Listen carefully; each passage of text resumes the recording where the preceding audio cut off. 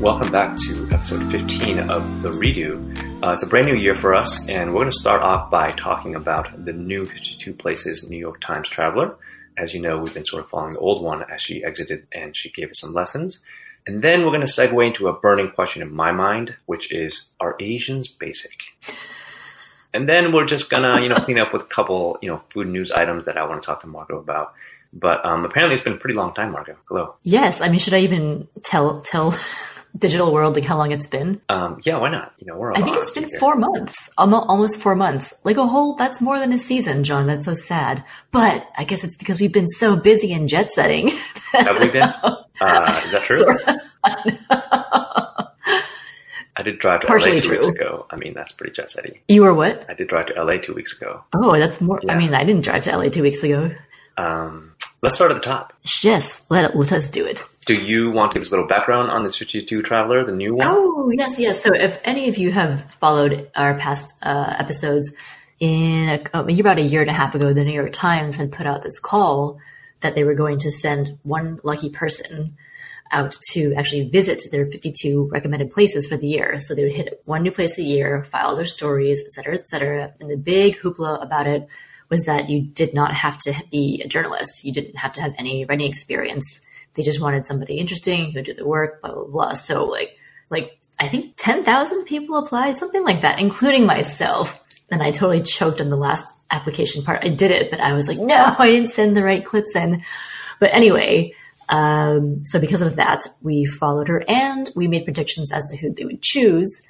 We kind of were right. They did a mixed race Asian American woman who just turned 40. Very cool. She was a journalist, but she hadn't traveled a lot. So I think that was kind of their balance between choosing someone who they knew they could do the work, but also somebody like fresh faced in that sense. So unbeknownst to many people, including myself, which I'm embarrassed about, they decided to do it again. I thought it was a one-time deal, but no. So therefore, the number of applicants was much lower this time. It was still a lot. I think it was maybe hundreds.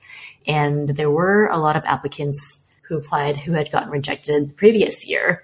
And when I found out about this, before I read who the new 52 Places person was going to be, I had my predictions and I was almost right again.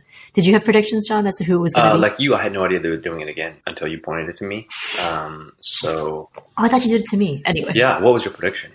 My prediction for the second one was that it had to be a male this time, obviously, but I was thinking like queer South Asian male or something like that. And I was almost right. It's this writer named Sebastian Modak. He seems very cool. He's a very experienced journalist who actually has traveled a ton, I think, his whole life. And he was a finalist from the previous year, and then he got in this time. So I will say kudos to the New York Times for giving people another chance.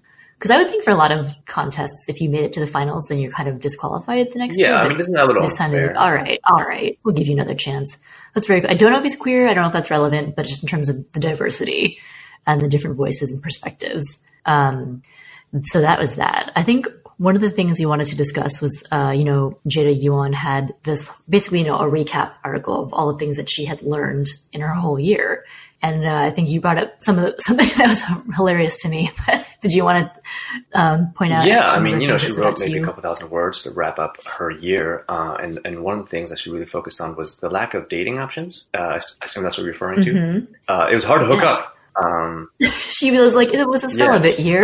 Which, really is a great headline. But it kind of makes sense because she's traveling, running around every week. And, in theory, she could meet people on the go. But yeah, that was really an unforeseen little nugget of knowledge, wouldn't you say?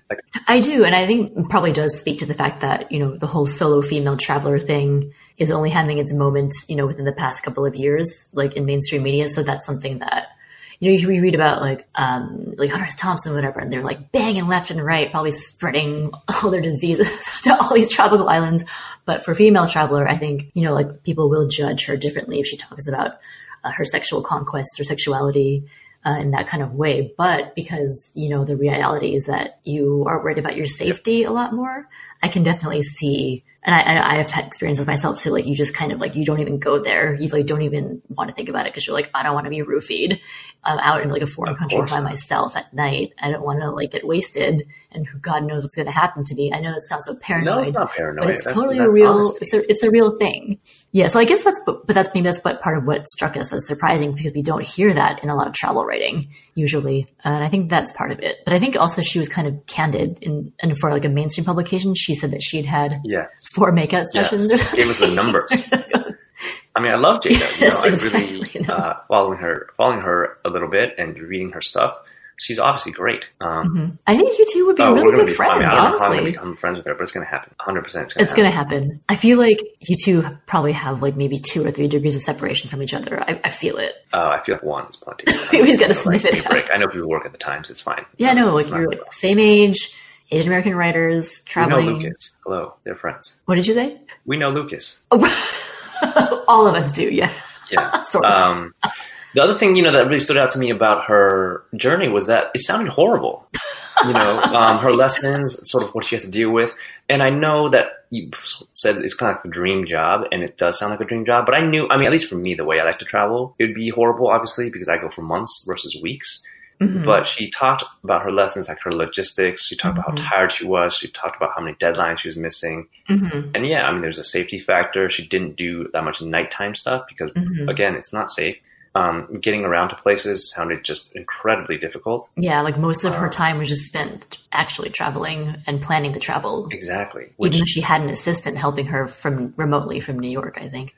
Nobody's whisking her away from one location to another, and really, I feel like reading and sort of talking about it, it's like an endurance test. I want to give her medals for making it alive and not quitting. That's true. It's a marathon. And I think she got sick a bunch of times, right? Or yeah. Something like that. I mean, who wouldn't? You're like slogging through the rain and you like can't stop and whatever. Which makes me think that the New York Times should send 2 or 3 people at the same time together. Ooh, wouldn't that make it a lot easier? Ooh, if they keep doing this, they should. That would be awesome. Yeah. To have the job description evolve. Well, go ahead. Go ahead. No, I was just wondering if they would be better with the logistics this time around, or whether they're still like, how are you going to stand up to this challenge? As a solo traveler that you do very often, what did you take away from some of it? From Jada's stuff, or just Jada's stuff, or just what did you think? Sort of reading her stuff, or does it make you rethink certain things? Or for myself, I think a lot of my solo travel has also been long as well. Like, I'm going to live here for a year. So I think, that kind of pressure of having to produce that work every week or several stories a week did not exist for me. So that's definitely different. Then I would say, I think for some reason, when we found out she was chosen, I think the impact or the realization that she had actually not traveled a lot didn't really sink in until after I had read her summary. Because I was like, oh, I didn't realize that, because I think when the Times chose her, they were emphasizing the fact that, she had been living in New York and was an accomplished journalist, and she was used to dropping into different situations all the time. That's, drop into Hollywood to do this piece on the celebrity or whatever. And so I think that really surprised me in some way. Or I guess not everyone, has that chance to do that. I think you can be experienced and accomplished, but not worldly. Right. I think that goes back to something we had talked about in previous podcasts about the whole New York thing, in terms of it's wonderful, but also like a total vortex. And there's several types of people who live there, but one of the types that always got me was people who'd only lived in ever their hometown and then New York for a long time. And that creates a certain subspecies of person. And she was one of them. Not the New York townie, like I said before, but sort of like the metropolitan New Yorker, but not quite worldly. Right. Worldly in the sense that everything comes to you, but you haven't gone to everything else. And that's a weird combination to me. So. Yeah. Anyway, any thoughts about the new one yet? I haven't followed as much as I've followed his Instagram now. Of course, his photos are beautiful, stunning. Yeah, I haven't really followed that much, but I do think that they are choosing 2 people who have been pretty accomplished, and much like Amazon sort of picked the 2 most obvious, biggest cities. New York Times is clearly not going to take the butcher from the corner. Right. I think for their second time around, they didn't emphasize the whole you don't need experience anymore. They're all right, that's done. Right. They're no, we're going to take the best of the best, people who clearly know what they're doing. Mm-hmm. And the whole idea of anybody could be the 52 Times Traveler is over. Yeah. End of an era. Yeah. So here's what I'm saying is we got a shot. We're both professionals. No, we're out. Sort of. I thought I had a shot. I was like, I was a journalist. Like, now we know where the bar is. So my clips. I know the whole video thing these days. I'm like, I am so not in the game. Oh man, yeah. Even quick side note: the whole just to keeping up with media and being a savvy media producer in order to do media, like any kind of media these days. Apparently, it's like one of the apps I use, my gig apps for service industry. Apparently, if you join it now, you have to make a freaking video of yourself. And I was like, man, good thing I got on that train like a year or two ago because I would be out also. You need to make a video to pick up gigs? Apparently, that's part of your profile or the application watching your process. Video? Bosses? People want to I think people would be like, oh, okay, if you're a bartender, like watch you make a cocktail in action. I think just to know that you're not full of BS. Like, oh, I really do have this resume. It's real. I really had this experience. Hire me because you don't know anything about me. I guess. I'm like, dang, is the competition that strong now? Oh my God. I anyway, hate the shift to video. I read much faster than I watch. I don't want to be sitting there for 30 seconds watching the thing I could read in 2 I know sometimes I don't watch videos because in my mind it takes too much time. I agree. But, I mean, I do, I'm sure we both consume tons of videos, but I'm like, I don't know who are these lazy people who want everything through a video. I know, sending video is harder. But saying we have no more shot at being 52 places. Have you heard of TikTok? What? I'm sorry? It's an app called TikTok. No. It's not even cool anymore, but I've been asking who knows about it. But it's like the new Snapchat. It's the new Snapchat? It's all video. It's basically short video format. It's a very big. But not Vine? No. TikTok is like a whole new thing. Just how's it different? Put that on your Vine? radar. I just apply to it and I just use it like I did in the beginning of Snapchat, so I just know what it is. You just follow people that make very short videos, and they're not as well funny. They're a little more personal, but of course, depending on what kind of subculture you dive into. But just keep your eyes out. TikTok. Okay, I don't know how I can handle any more apps. No, you don't need to use it. Yeah, I mean, no one. People our age are not using it. It's people like dancing in their bedrooms and like doing great memes and stuff. But like for us, it's not for us. It's, but I feel like maybe one of my colleagues who is a millennial, former colleague, was using it. Yeah. I think because they were always. I feel like I was like, "What did you do this weekend?" And they wouldn't go anywhere, but they would just like stay at home and make videos all night, like, all the time. And I was like, "What is this, you 27-year-old? Like, now what you know. are you doing?" Now you know. I think maybe it was TikTok. Okay, I will look this up. Free entertainment. Do you want to talk about some of your travels recently since you... Oh, sure. Since we're talking about we finally went somewhere. Accomplished 52 places. Yeah. We both we're back to our old selves, sort of, once again. This is why we couldn't podcast. How does it feel? Does it feel great? The globe. I've been back now for a month and a half. The globe fades. But it was great. I mean, you went away first and for longer. You want to tell us about that? I went on a job. I went away for 6 weeks. I went to Singapore. Yes. Mm-hmm. I think we can come back to that, but I mean, I basically went for research, and I was only in Singapore for maybe 3 weeks, and Taiwan the rest of the time. So it was kind of a quick jaunt into Asia and right back out. But by my standards, right? So by my standards, I attacked the city. But what it really means is I just did one thing a day, maybe 2. Right, as opposed to 5, 10, I don't know. Like 0. Is the whole crazy rich Asian things in Singapore, is that a thing there right now? Or is that like way over? Or what is up? I mean, the one that critiques of Crazy Rich Asians is that you are seeing this part of Singapore that everyone's like, that's not what we're like. And yeah, it's not what we're like. But my comparable is that like you watch the Kardashians, like that's not what America is like either. Right. Any place represented in Hollywood is not going to be. Right. That's what we're like. So people taking it to task for, it's not flashy, it's not this and this and that. It's all true, but at the same time, it's fine. I don't need it to represent everything. I found Singapore to be really, really great. A lot of people were telling me that it's very boring. It's very sterile, but I mean, nothing I like. But clean. It's very up sterile. It's right up my alley. It's up your alley. I'm super clean. Yeah. Good food. I did not love the food, but I think I was not eating correctly. What? Oh my God. But didn't you go around with my college friend who's from there? She was like giving you all these recommendations. Your college friend, my favorite. Claire. Hi, Claire. I don't see why not. Oh, she was great. Let's talk about I'm Claire. so happy that worked out. No, it was great. I mean, I wish I had more time to hang out there. I mean, I met her pretty early on, and I saw her maybe another time or two. And she was full of A, information, B, just know stuff. She's totally. Yes. I mean, I think we could have gone along fabulously. Yes. And I heard about how you were so great in college, so cool. It was my peak years. Yes. Her perspective on Singapore was interesting. I obviously tried to go there and talk to as many people as possible. So I had every other day I'd meet up with people, friends of friends. 10th, whatever it is. But still, even with that, I've never gone anywhere to like research a place before. So that was kind of interesting. So I did just take lots of pictures. I tried to talk to people. I probably didn't meet as many people outside my circles as I could have. And similar to sort of Jada, like, I didn't do a lot of nighttime stuff because I was a little bit solo and also I was just tired. But I do want to really talk about their architecture. And that's the one thing I would highlight about Singapore. I mean, the food, I'm sure the food is great.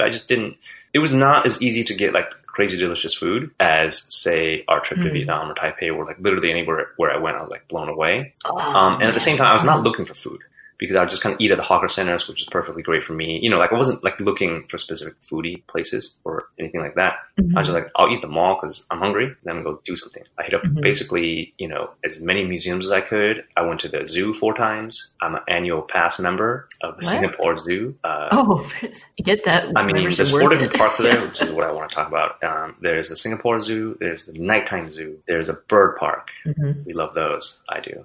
And then there was also, it's called the River Safari. Wow, they really like zoos, huh? The outdoors. They like nature. Their buildings incorporate a lot of, forests and things. And so, like, even though it's a super crowded, small place, in theory, they care about the environment, everything's beautiful. That's very cool. And to me, it's really just a very pretty Taipei as far as convenience.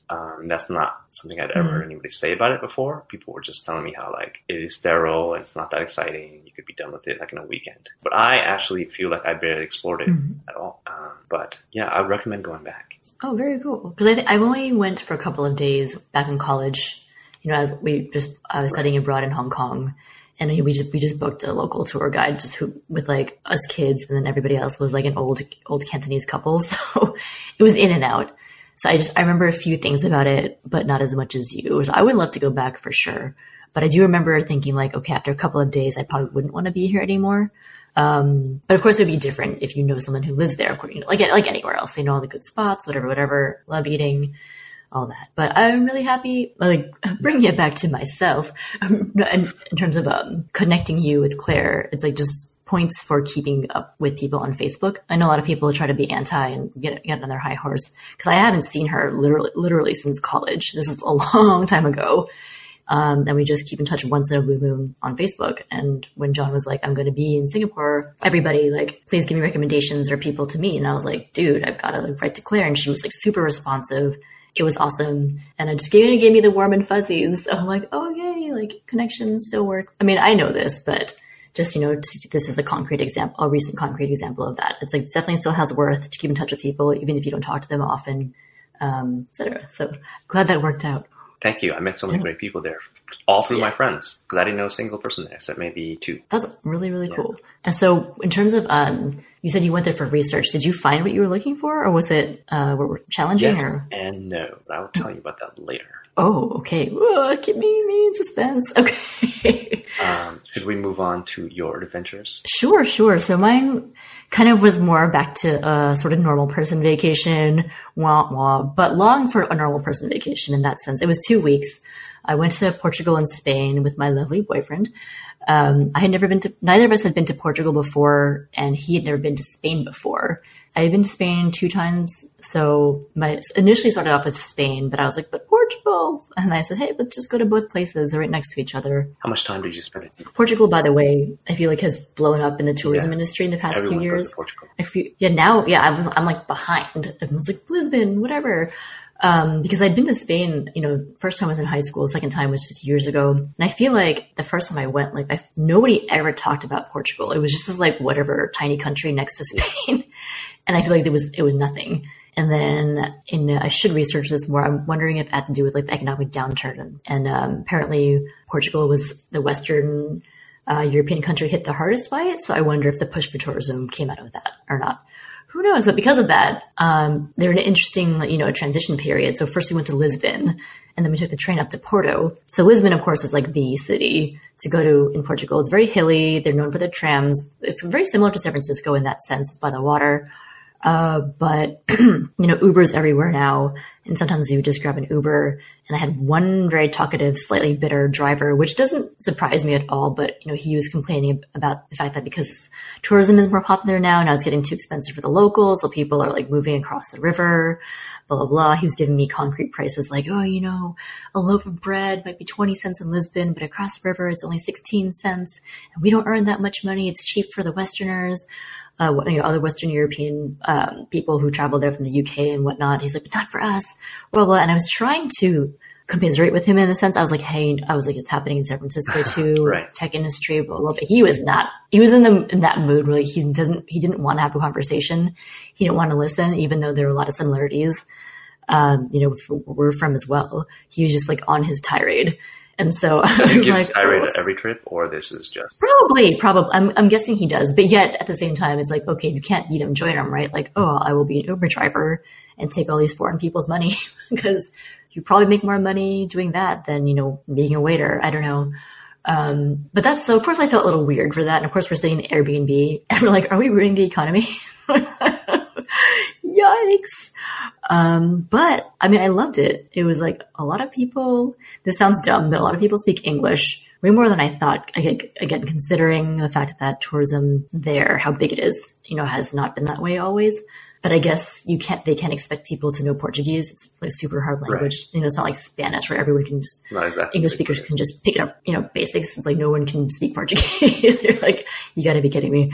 So that was that. A lot of good seafood. The cod. They, of course, like to still emphasize the times, I guess, when they were in power. Yeah, that's what I was going to ask you about because, the Portuguese used to run it all. Right? They did. And they conquered Taipei, like I'm Taiwan, they've been around. Yeah, Macau, they've been all over. So what did you sort of like learn or like, is this, I don't know, what was the take? I know nothing about Portugal. So you tell me. I probably should know more than I do considering that I was there for 2 weeks. But, generally now, when I think about countries like Portugal, even like France, like these really actually small European countries who might not be in the best shape now, part of me is like, oh, I feel bad for you. And then I'm like, wait a minute.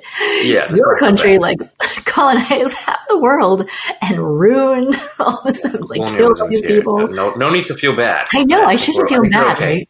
They're like, look at us. The empire will fall. It's fine. We were hit by the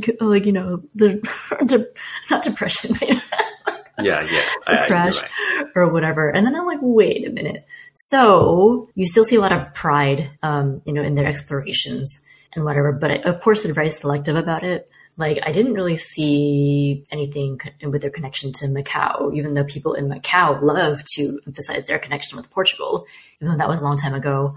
Having lived in Hawaii for so many years, it wasn't a Portuguese colony, but there were, to my knowledge, a lot of Portuguese migrant workers, because like every other person you meet there will be like, oh, I'm part Portuguese. And it's like a really big, one of the huge ethnic groups in Hawaii. And like they got their own nicknames, their own stereotypes, all that.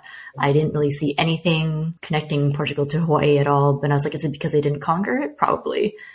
So that was quite interesting. But I will say one thing I didn't know is that Goa in India, the beachy region, was a Portuguese colony for 450 years. What?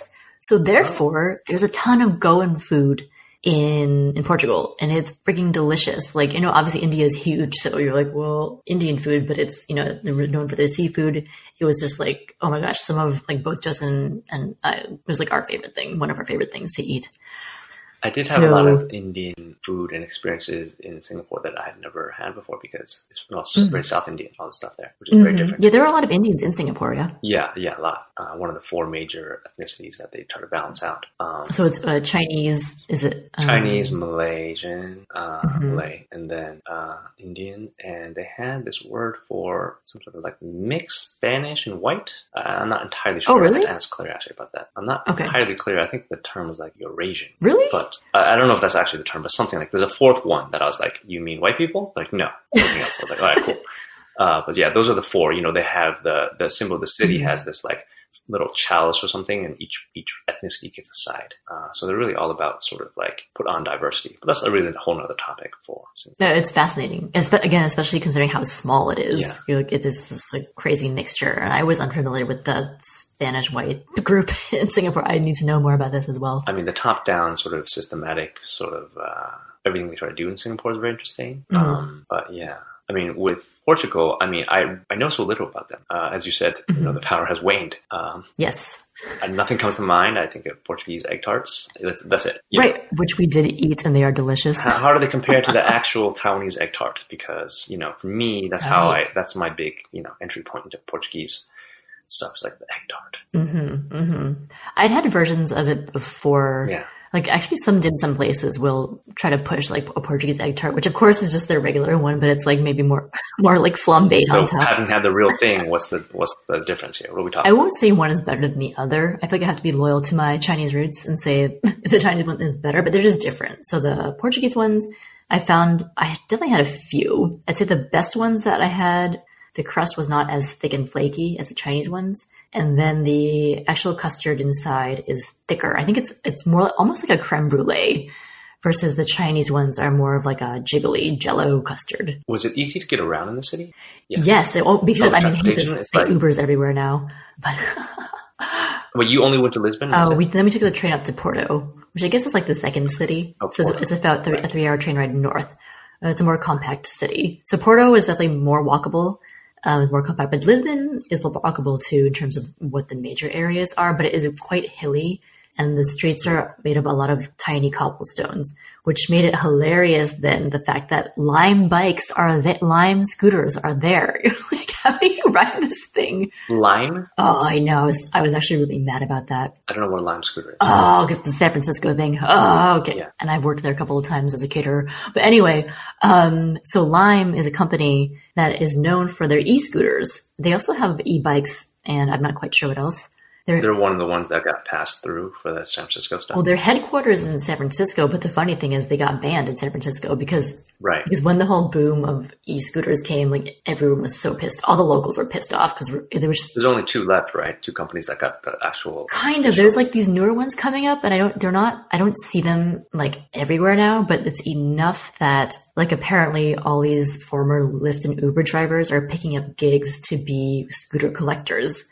Like because they can use their own cars, I guess. Yeah, I read an article about that. Okay. Like scooter repair people and collecting people. Right, they just collect it to go charge them again. That's kind of random to me. So there's enough that they exist, but I don't really see a lot anymore. I don't know. But anyways. Have you ever ridden one? No, because I'm such a hater. I think people in San Francisco hate so much. And then when you go to another city where tech is not as big, or it's more welcomed into the economy, people are like, they're so fun. What are you talking about? Why do you hate them? So in principle, I'm still like, damn you. But damn you scooters. My boyfriend is like that too. But there was one morning when I was really hungover and sleeping half the day, and he went out and he's like, I rented a scooter, and I was like, what? He was just waiting to get out by himself. He's like, well, I'm not from here, so I can do it. I'm like, oh, without being judged, okay. But the thing is hilarious that they're in Lisbon because it's so hilly and cobblestoney. I'm like, how do you do this? But it was funny to see some people try to do it because they couldn't. But then if you go down by the water, and then just ride along the flat cement there, it's definitely possible. So that was random. And people I talked to who had been there a year or two before said they weren't there. So I'm like, oh my gosh, the worldwide domination. Is this for the better, for the worse? I don't know. People are flocking there because it's cheap. Cheap by Western standards. Right. I feel like I saw a fair number of Asian tourists. I want to say they're Korean and mainland Chinese. Oh, did you see other Asian tourists there? Not that I could recognize. Okay. I mean, of course, there's a lot of Americans there, which didn't annoy me as much because I expected it. I was like, all right, everyone goes to Portugal now. What's the comparable to Spain, Portugal? I mean, I don't know. To me, I'm like, I don't know. Oh, how do they compare? Yeah. Oh, yeah, I wouldn't even talk about Spain. What was that? It was my third time there. Well, I think like I should talk to Justin more about his impressions between the two, but I think the first day for sure when we flew from Porto to Seville, definitely, even though places like Seville have been used to tons of tourism, like for a lot longer, I think, than Portugal, because a lot of people do know Spanish, as I was talking before, like a lot more people there like don't expect you to speak Spanish, which is great. But even just like our servers in really touristy areas, we're still mostly Spanish speaking. But, of course, then all the restaurants will have their international language menus. Like, what language? It was nice that they didn't assume where we were from. They're like, oh, what do you need? Like French, German, because they were English? They were confused. Confused slash they're so used to just all kinds of tourists from everywhere that they cannot assume that, an Asian lady with a white dude, sorry, are American. We could be from France. We could be from Germany. Anyway, so I think there's that. And then, I think their eating hours are similar, but not quite. So that's why sometimes I try to be like, oh, I get it in Portugal. But then we'd be like, wait, no, not quite. The hours are a little bit off. Wait, when is this open? And I don't know. Were you guys going for a wedding or just? No, just to go. We had been talking about going on another international trip for a while. We finally got ourselves together. But I waited. Is this your first one since your first one? No, second one. The second one. The second one since your, the initial one. Oh, yeah. First international trip since we first started dating, and we had done some domestic ones. But this goes into a whole other territory because like I waited way too long to book things. And then I just ended up doing this crazy itinerary, which is very tiring. And then just the other day, Justin said to me, cause he wasn't used to traveling the way that I was. And again, this is like one of the big differences between us. And then he finally was like, you travel like a poor person. And I was like, yeah, I do. This is how I've been able to travel so much over the years because I'm on a budget, dude. Anyway, that's to give you a whole another thing, but it's good. We grew together. You made it through together. You're still together. Yes. Congratulations. Thank you. Anyway. We're at 30 minutes. I know. We could talk forever about this travel, but let us move on. Do we want to keep on talking about travel? I think if anyone's curious, they can ask us and we can talk more about it. We'll come back to relationships and travel on another podcast. Oh, well, that would be a great one. Okay. Yeah. I'll write this down. Okay. So what's next? I have that we are going to talk about, are Asians basic? Oh, yeah. Oh my gosh, burning question from John, and I'm so curious. So here's the thing, Margot. You're Asian, I'm Asian. Yes. So we can disparage people. We can especially our own kind, of course. I think you disparage anybody. Asian people, not all of them, maybe Asian Americans. I'm not entirely sure how to say this, but we're bred to be basic, right? Oh my God. Please tell me. That's pretty much, aside from just assimilating, because everybody wants to assimilate, this is, in a way, growing up, you flock to people who are like you, right? And then it's in your background, and I didn't really understand that for a while because I was like, well, nobody's like me. But then, like, after a while, you're like, okay, yes. Like, there's a reason why I can talk to this person about these things, and it all makes sense. Because if you have a shared sort of immigrant experience, especially Asian American experience, like you can assume a lot of things and be 90% right. And on top of that, of course, we are from California, so there's like a lot of stereotypes that go with that. Oh, yeah. But because of sort of where you flock to, the Asian American communities, and I'm speaking very broadly here, we only like the same, few things. And because culturally, that's what is valued. What Asian does not like food, what human does not like food, right? But this is why when you're sort of looking, let's say on dating apps per se, or perhaps, my big theory on Taipei is that like a lot of times, not to disparage the Taiwanese, but people there tend to kind of like the same 5 things because that's kind of what is there. You like vacationing and hiking. You like eating. Like the night markets. You like the night markets. You like shopping. And, some things pop up, but sometimes they don't. Because when the funnel system in Taiwan is sort of like the biggest city is Taipei, and Taipei is fantastic. I love it, obviously. But there's, a handful of things that are prominent to do, right? Okay. And the background you're coming from is probably not that varied as far as like maybe you're from the city, maybe you're the country. There's like a lot of relatable things. So I think with Asian Americans that we're not only great at assimilating, but culturally we are just bred to be basic and boring. Interesting, John. What's your sort of I don't know if I take? fully, I think I can agree with you in a sense if I reframe like the worldview in terms of, we know what you said. Would you be able to say that about like, people from Sydney? Like, because you're, raised in a particular geographical area with similar influences, one of the top 5 things that probably most Sydney-siders would say they like is the beach, because that's just a thing growing up like in a sunny area along the beach. So, I mean, in that sense, I agree with you. You know, if you grow up, you always flock to people who are like you. Oftentimes that does fall into race/ethnicity. But okay, well, I think we had a conversation a while ago about, okay, from my perspective, I don't want to believe that all Asians are basic in general, but I definitely do have a specific criteria for what makes a basic Asian. Do you know what I mean? So I'm seeing it from that perspective. Like, I think I had a tirade about, in San Francisco in particular, like, to me, again, don't flame me on this, but like, I think there's a particular type of basic Asian that I call like a sunset Asian. Ooh, That's sweeping. I don't even know what that means. Like, it's Sunset District. Like, basically SF Asian American townie, right? Have never been anywhere else. Just always. And also like, okay, let's go for boba. Let's go, get some pho. I mean, I'm not disparaging anything that's Asian, but it's like, there's a very particular way that you be a townie Asian American SF basic person. So, but for you, you're trying to make a blanket statement that all Asians are basic. Wait, yeah, I mean, I don't know if to append Asian Americans or Asians. You know, this is a working theory, obviously. But what led me to this sort of, and you know, I don't want to call out ethnicities, but I will. Indian American dudes, fucking basic. And I think this is something we've had a discussion about. I've discussed with many of my friends. Many of whom are Indian American males. Yeah. Correct? Yes. Of course. You know, and just kind of like looking, because here's the thing, and I'm not going to be like, I know that many, or I know what's out there, and I don't. But, you know, we're going through the dating sites. But, you know, we also just see, you know, and part of it is sort of like, in that particular case, it's a little bit cultural, you know, you're reinforced to be, I guess you're reinforced to do certain things, you know, don't stand out too much, and you like this, and you can't dress too crazy. You know what I'm saying? And when you're outside of that, you really stand out. And so you really have to fight for that. And if you're already a male and the whole entire culture is sort of built around, the Asian culture is sort of built around, you know, making you feel great about yourself, it's very easy to stay in that system, right? True. I mean, you could say that too then for perhaps like Korean American males. Oh yeah, I'm talking about Asians in general, right? I'm just talking about broadly Asian Americans, right?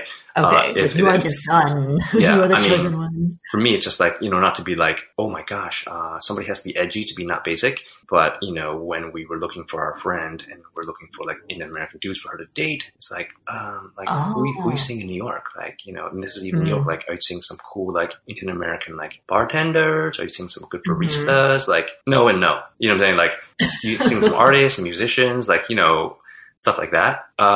So that was the beginning of my theory, and I'm going to write this one all the way down, because I mean, if I break it down to very specific subcultures, then I think I can get on board, but I'm still hesitant to be part of it, because I'm like, I don't want to be basic, even though I'm becoming more basic in my older age and athleisure, etc. But I think, okay, perhaps the case, and to dig it the whole deeper and generalizing groups, you know, you mentioned like say Indian American males.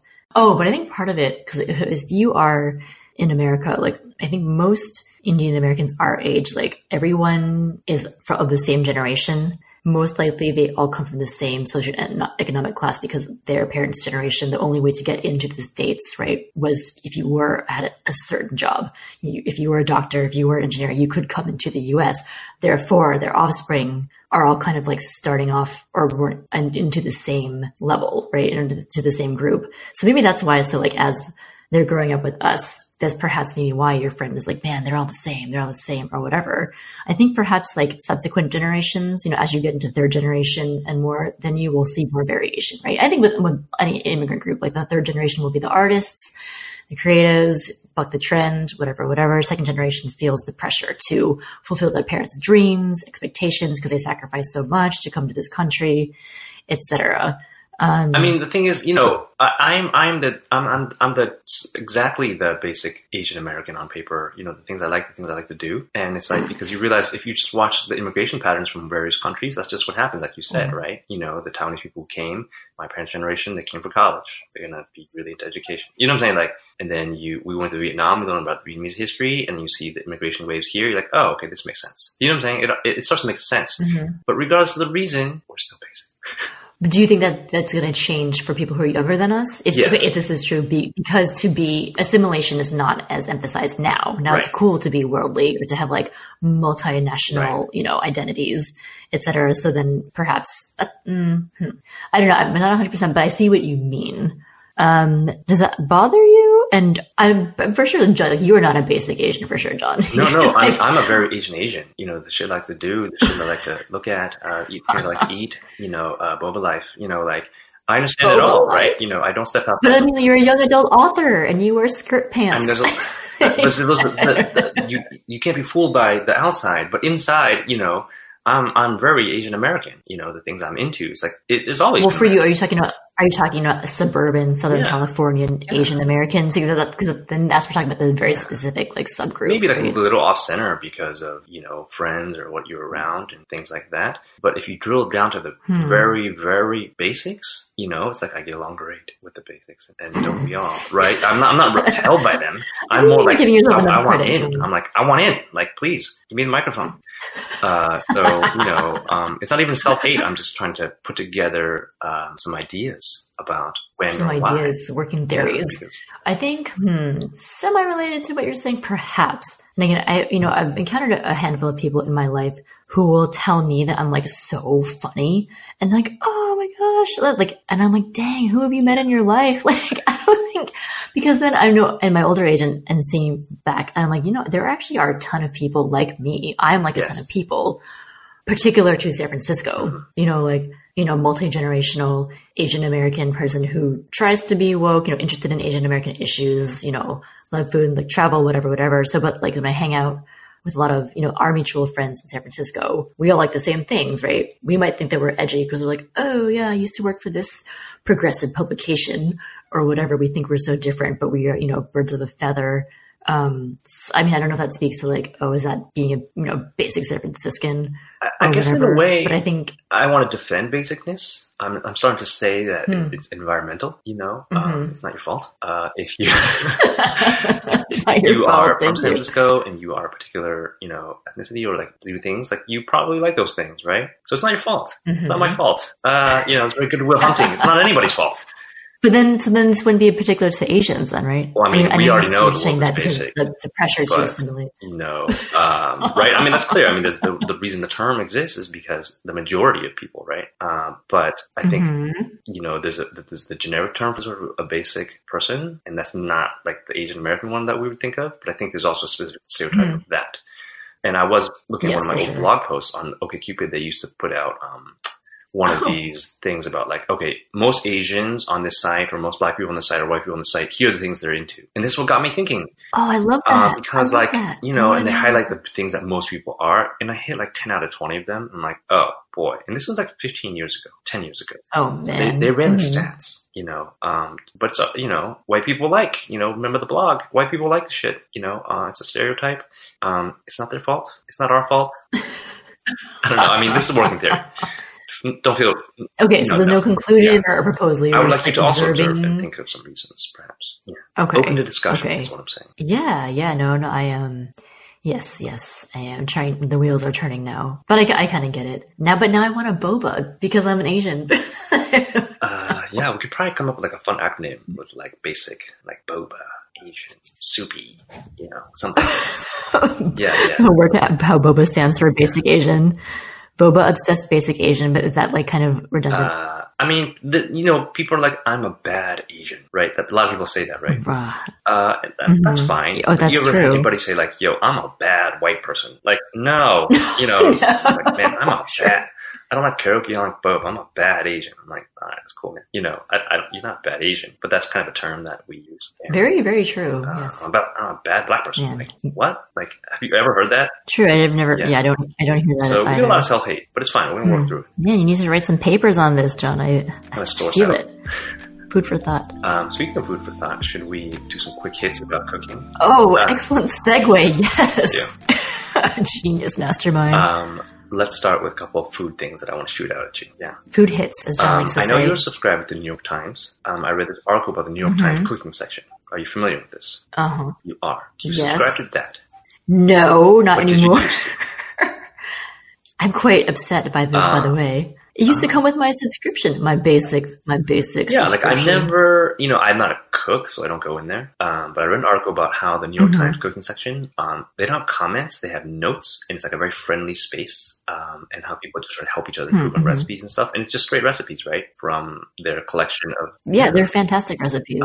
Good photos, So good fantastic format. if you're familiar with it, but you are not familiar with that section, right? Well, not anymore because I've since been blocked out. Because I used to have free access to it until they put up the paywall a few months ago. So unfortunately, because I do not have all access subscription, just the most basic one, I no longer have. And I don't want to pay $125 a for. month. I feel like I pay for. Yes, I mean, that's what the new Is it price is. I don't know. Or I think it's at $125 a week. Oh, that's a lot. I think it is. I remember thinking like, $125 a damn, week. this is too much Oh, for me. wow. I feel like I'm pretty sure because I was looking at all the things that I pay for, especially online on a monthly basis. And I was like, dude, I can't have do so any much more. Okay. Well, I mean, I guess this is not a recommendation, but I just wish somebody would come talk to us about, or talk to me about New York Times cooking section because I can't see it. Oh yeah, I know. And it's like, click on this. Because I still get the New York Times cooking newsletter. And it's so like tantalizing. Oh, here's what I've noticed. So if you click on the email on the same day, I believe you can see the recipe. But if say I'm a day late in checking the cooking email, then I cannot view. I see. Because it'll be like, oh, it'll open, because I still have the app, and it'll open the app and be like, oh, sorry, you're not subscribed. I'm like, damn it. But one thing I tried, so I was like, hey, let me see if I can hack this in my not computer hacker way. So I started to follow New York Times cooking on Pinterest and see if because I would pin a lot of the recipes, but now I can't because I'm not, I can't view it. Of course, they don't pin every recipe that they publish. But I've noticed one of my recent things that I pinned, if I go through Pinterest and open the pin, I can actually open that page. Do you see the comments? See the That's what I'm recipe. curious about, though. I don't care about the cooking. I mean, Oh, so you want to? I don't cook. So. I think. I used to be able to. Yeah, I think maybe this is also just like a self-selected. New York Times readers tend to be a little bit more thoughtful, erudite, shall we say? Well, it led me to this egg salad, Right. Egg salad sandwich I really want to eat. Yeah. I saw almost that went one 2 weeks ago, but I couldn't because it closed at 3 p.m. But maybe for our next trip to LA. Oh my gosh! Tell our listeners about the sandwich. It is. I look up where it is, but it's in LA. I think Echo Park, and all it is just an egg salad sandwich. And what it is like it looks beautiful because they cut it kind of like in a different way than normal egg salad sandwiches. It's Japanese, of course. And I just briefly looked at the recipe. It sounds easy to make, and it's something that I feel like I could specialize in. So I really want to go, but I just need to go once to taste it to see if I can recreate it. I think it's called Konbi. If you're on Instagram, it's around there. Yes, I think so. Unfortunately, they have weird hours for me, but they're going to be open for you. So Konbi egg sandwich, take a look. It looks delightful. Mm-hmm. The special thing is that it's an egg salad sandwich that still has a whole soft-boiled egg in the middle, and you cut it in half, and it's beautiful. And you're like, why didn't I think of this? It's so simple. No, it doesn't. I think you have to boil the egg just so. But yes, I was so happy to see that you put that on our list because I was drooling over that. And I too, that is also on my list of things to make. I'm sure I can find it. No, I have the recipe. On the app, the recipe. Oh, I think I did. I think I screenshot it. Oh, this is my other hack that's so not sophisticated, is that if I'm opening the recipe in the app on that day where I can still view it and I want to keep it, I just screenshot the entire recipe and have 10 photos. I know. Come on. Feels a little old school to me, but I'm like, yeah, they'll never know. So I believe I have 10 screenshots of that recipe. Another thing I want to cover with you was our friend Lucas, the frugal traveler. He did a ranking on best fries. Did you see that? I read that, yes. Also, it's funny when John refers to him as our friend Lucas, because he's not my friend at all, but we pretend that we're both, because we both have a 1 to 2 degrees of separation. No, I haven't met him. Wait, have you met him? Okay, I was like, wait.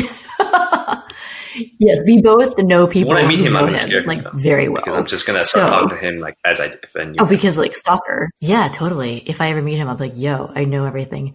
Yeah, yes, so anyway, we both our friend brought friend. this huge, ranking of fries. This was not a lane I thought he would be in, but that's fine. Somebody had to do it, and I was glad it was him. Did you agree with any of these rankings? Yes. Mm-hmm. I haven't had all of them. I think some of his judgments were very harsh, but I was amazed by the metrics. He's like, the graph goes, obviously tasty, but also texture. So you have tasty and soggy. You could have crunchy, but not that tasty. Okay. Here's what I was surprised about, kind of. He ranked the In-N-Out fries so low. Oh, fries are trash. It's one of those, like when the first time I had In-N-Out, when I was perhaps a young teenager, I was like, what is the hype? I do not get this at all. And the older I get, the more I love it. And I don't know, in general, but you're In-N-Out, no one particular food item is actually that the hamburger's a delight because it's just so fresh. And I've been going In-N-Out every week, so I'm really on top of In-N-Out right now. You are an expert. True. I mean, I don't think they take the time. I don't think they soak their fries, right? Because when you taste it, it tastes too much like a green potato to me, not like there's a really great a good fried potato. Do you know what I mean? And if you don't know, it's like before he also used to write a lot about food in short New York Times articles. So he's great, and those are actually better than his books.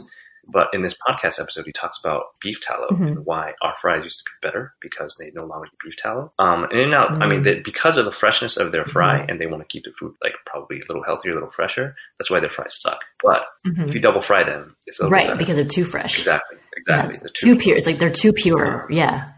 Did anything? Oh, also, I was surprised that Lucas is like a waffle fry hater. I think I love me a waffle fry. Yeah, it's kind of hard when you are going to judge a whole genre and you just offhand take something huge off the table. It's like I'm going to judge the best meat in the world, and like I'm not into beef. Like, okay, we're good, right?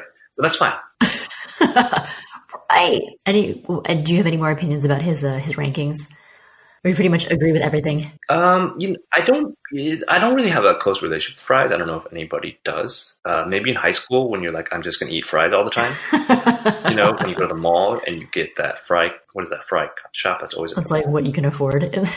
Right, exactly. You're like, well, I don't want to eat this. I can't eat that. So I'll just get a bucket of fries and cheese on them.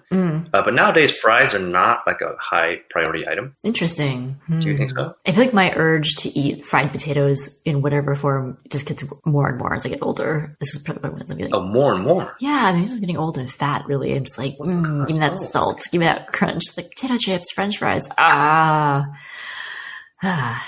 so would you agree McDonald's is the best fries?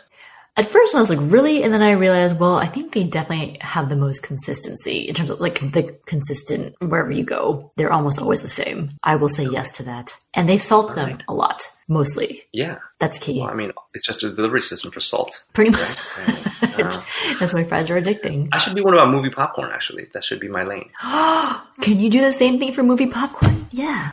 I guess. Do you love popcorn? I'm very experienced with movie popcorn. Oh my God. Not all popcorn, just movie popcorn. So just movie in the theaters, or would you rank the movie popcorn that you buy in the store to make it at home? Oh, theater popcorn for sure. I'll tell you which theaters have good popcorn. Yeah, I know. That's it. Do it. And that'll be start of your... That's it. You're right. That'll be sort of your dialogue with Lucas. When I'm just aping him. In journalistic form without really stalking him. But then you can like tag him. I don't need to start dialogue with him. We're already in dialogue. Just one-sided. It's fine. Creeper. Do you have any other food news? Oh my God. I mean, a little bit, but we had talked about this before. Apparently, both Impossible Burger and Beyond Burger have these like super secret, much hyped version 2.0s coming out, or they're already starting to roll out slowly because they're in such fierce competition with each other. But I haven't yet tried the version 2 yet, so I feel like I can't quite food hit this, but it's on the list. It's like, to be determined. I think there's on the website, you can see where around you has the version 2.0 now, because version 1.0 is everywhere now, and I have to admit, and maybe not want it as much anymore. It's not exclusive. When we had it at the exclusive place, and we were the only people like Instagramming about it. Not only, but we were like, yeah.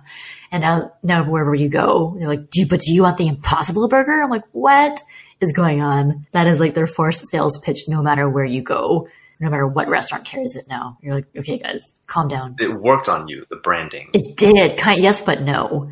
Because now I don't want it anymore. But also I think because it's still expensive. Put it this way, I think it's still too expensive. Sure. For what it is, for my taste, that I'm still like... Well, now that you've stopped buying it, of course it's still expensive. But I'm willing to drop another $15 on version 2.0. Okay, so here's the thing. I looked at the website and the tagline is, the original recipe was great. The new one will blow people's minds. Oh my God. Okay. And even the way we talk about it, is like 2.0, 1.0, it's dropping this, dropping that. We're talking about it in terms of tech, right? Mm-hmm. Because it's like other foods, they would never mess with the original recipe, right? Oh, this is good. Isn't that interesting? Because it's like KFC would not be like, oh, we got a new recipe, you can love it. They'll be like, no, we're going to guard our recipe forever. Mm-hmm. So I'm curious if Impossible Burger will just keep on iterating on their first. Interesting. Maybe they are waiting until one of the recipes becomes such a classic and it becomes so ingrained in our cultural food lexicon that they can't change it after that. I'm not sure. But they're waiting for like perfection. Yeah. And also I think, again, this is something that my boyfriend always brings up because he's a vegetarian. And when he wants a veggie burger, some places offer both a veggie burger and the Impossible Burger. Some only have the Impossible Burger. And when they only have the Impossible Burger, he's like, no, because he doesn't like meat. He doesn't like it. He doesn't like meat. And so like, it's funny how these places try to like really grab the vegetarian and be like, we have the Impossible Burger. And they're like, no, dude, I hate meat. Like, I don't want something that tastes like meat. I want the garden burger. I want the veggies and the rice. So that's interesting. And perhaps he's just a small minority, but there are people out there like that. So I think all the places that are just trying to 100% replace their veggie burgers with the Impossible Burger, I feel kind of bad for the Planosauruses out there. But you feel like they're getting left out. Side note. Mm-hmm. Oh, all right. That's a good amount of food hits. Really great. Yeah, so you're wrapping up. Wow. 4 months into 1 hour. So hard. I will talk about a TV show. So original, but I love it. Okay, on Hulu, there's Pen15, or really it's Penis and Graffiti Talk. Have you been watching this? Or do you know of it? I have seen maybe 3 minutes of it, but I know the conceit. Okay. I love it. I finished it. For those of you who don't know, it is one of those flashback shows. It's these two actresses, and this other person created this show, and they're 31 years old. And part of the gimmick, but it actually works beyond that, is that they play themselves as 7th graders. So it's hilarious. I can see like a lesser skilled show, like kind of just having that be funny for a second. And then you're like, all right, I get it. But they're super good at it to the point where sometimes I actually forget that they're grown ass women playing middle schoolers. They have like the body posture down, just like haircut, just the outfits. It's They're Australian? No, they're American. Oh, they're American. Oh, here's the fun fact. What I see, I wanted to segue into something to talk to you about somebody in the show. One of the leads is Maya Erskine, and she's Hapa, Japanese and white. And she does have a bit part in Insecure on HBO, but she has, she's a co-creator of the show. And I was kind of like, dude, did I miss her? Like, I was like, I feel like a lot of Asian Americans are having, kind of our moment, so to speak, in Hollywood now. But I don't see Maya Erskine, some of the bigger Asian American stars do a lot of collabs with each other. They'll be on each other's shows, whatever, but I don't see her. She's obviously like into being a woman of color, on Insecure in the show. Her real life mom plays her mom. They're speaking Japanese. It's very cool. That's just like, it's not a big deal. It's like, this is who I am. Yeah. I've never heard the show. I mean, I thought she was Australian. I kind of like, did I miss the boat on her? Or like, do you know much about her? Lane. Or maybe she's been, I don't know, I've never seen her, heard of her. And upon watching, I was like, oh yeah, who is this person? I don't watch Insecure, so I don't know. In Insecure, that's all I know her from. Yeah. I don't like it anymore. Oh, I thought you were the one who recommended it to me. Man, you did. She plays one of the lead's coworkers. It's pretty funny because they're like in this great office, and then she's like the only other person of color who works there or something like that. It's right. No, I don't think so. So I was like, whoa, what's going on? But I feel like she should. So I'm just curious. Yeah. Maybe. Yeah. But the fact that, in the show, it's like her Japanese side is very prominently featured. And it's pretty cool. Oh, side note also, her real life dad is the drummer for Weather Report, Peter Erskine. Okay, I don't know them well, but they've been around since the 70s. It's like this sort of jazz fusion mainstream group. Anyway, so I strongly recommend Pen15 because every episode it's so it's short. It's just well structured. It's a strong storyline, strong arcs, and also one review pointed out the fact that a lot of adolescent humor, especially related to sexuality, is usually focused on guys. Yes, and now you have one that's on the girls. Sexual education. Have you seen that? Right, and it's paying the same amount of attention to when she gets her period or when she discovers masturbation or whatever. It's hilarious. It's so good. Anyway, do it. Okay. Pen15, let's do it. All right. And what about yours? Do you call it Pen15 or do you call it penis? I call it both. When I first broach the subject with people, I start off light and I say Pen15 in case they get offended. And then I go penis. It took me a little bit to realize that. And Justin was like, are you serious? I was like, what? I didn't know. Okay, fantastic. My recommendation is also media related. Mm-hmm. It is my favorite movie of all time is Reality Bites. And although I have been sort of rethinking my favorite movies of all time to sort of reevaluate my life now in my 40s and what I like, Wow, yeah. Reality Bites is still just, it holds a special place in my heart. And the website, The Ringer, they do a series of podcasts called Rewatchables, which is mostly just movies from like 10, 15 years ago. Mm-hmm. They had a monster episode about Reality Bites. And whether or not you love the movie, they actually talk a lot about music and growing up in the 90s and how it resonated. So I would listen to it anyway for most people, but I think maybe give it a rewatch some point. And then I'd love to talk about it because it is squarely something, that I think it's obviously our generation, I believe, right? Does it have the same I sort of wanted to talk to you about that actually, because, well, The Ringer is obviously is like John's favorite website. Right. They cover so much. But the Reality Bites thing, okay, so the difference in years between you and me is about 3.5, right? I'd say. So we are usually, in the same age group, same references. But I've noticed with Reality Bites in particular, I think it's a lot of Gen X stuff. Yeah. Like I'm just like a little bit too young for that, because I have one of my best friends also like loves Reality Bites, but she's like 2 years older than I am. And I think like I was just, you two, just that cusp age where like you two were just old enough to get it, and I was just a little bit too young to get it. So it doesn't speak to me the same way. Ethan Hawke, Winona Ryder, they don't speak to me in the same way as they do to you guys. I think I get it for sure.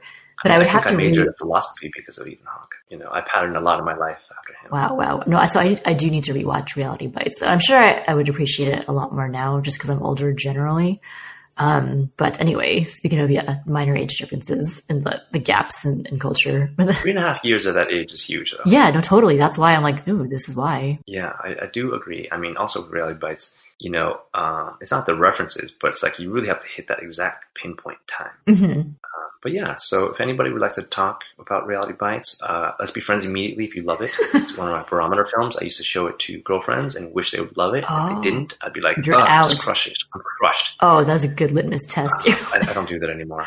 Now I just judge them on everything else. But yeah. Do you like boba? Are you basic Asian? Right. Okay. Can we sing together? Okay. So well, thanks for coming, Margot. Well, thanks, John. This was great. Our first podcast of the year. It was great talking to you. Talk to you sooner than 3 months. Yes, of course. And thank you for tuning in once again to to our podcast, to The Redo. We appreciate it. Thank you for your patience and your fandom. All right. Well, until next time. Hi, Claire. Bye, Claire.